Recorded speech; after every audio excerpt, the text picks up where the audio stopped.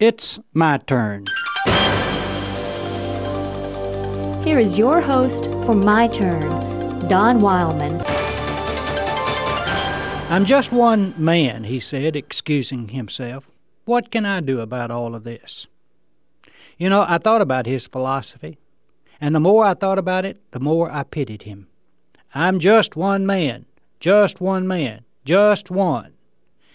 It was an easy way for him to excuse himself, because he was like every other person ever born, just one person. He thought that he'd been shortchanged.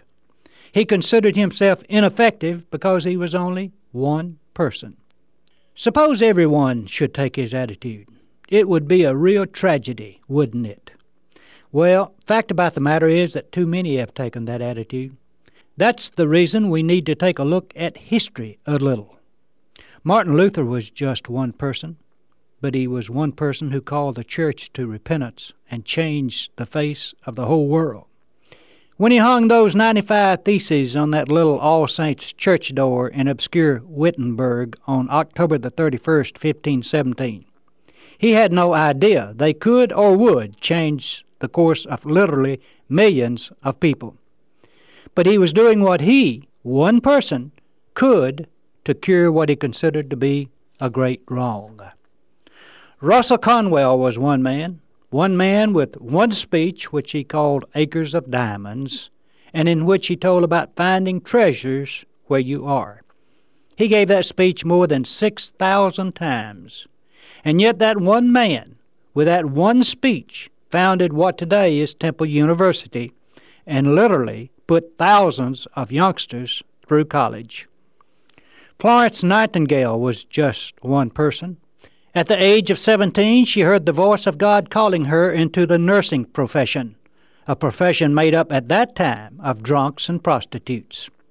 She faced the greatest opposition to her calling from within her own family, and her decision to follow her dream caused a great split in their relationship. But because of her dedicated decision, she made the field of nursing one with a high and holy calling and one widely respected.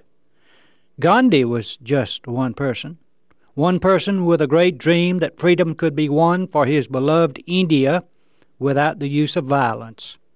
He was one person who believed that the most powerful weapon one has for fighting wrong were a just cause and lots of love. And he was right. There was still another who was just one person against the whole world. One person rejected, mistreated, misunderstood, hated, and crucified. But not once did he excuse himself from some task, even a cross, because he was just one person. He never murmured, never whimpered, never refused to try because he was just one person. And today, millions have found salvation through that one person. His name, of course, is Jesus of Nazareth. I'm just one person, you say.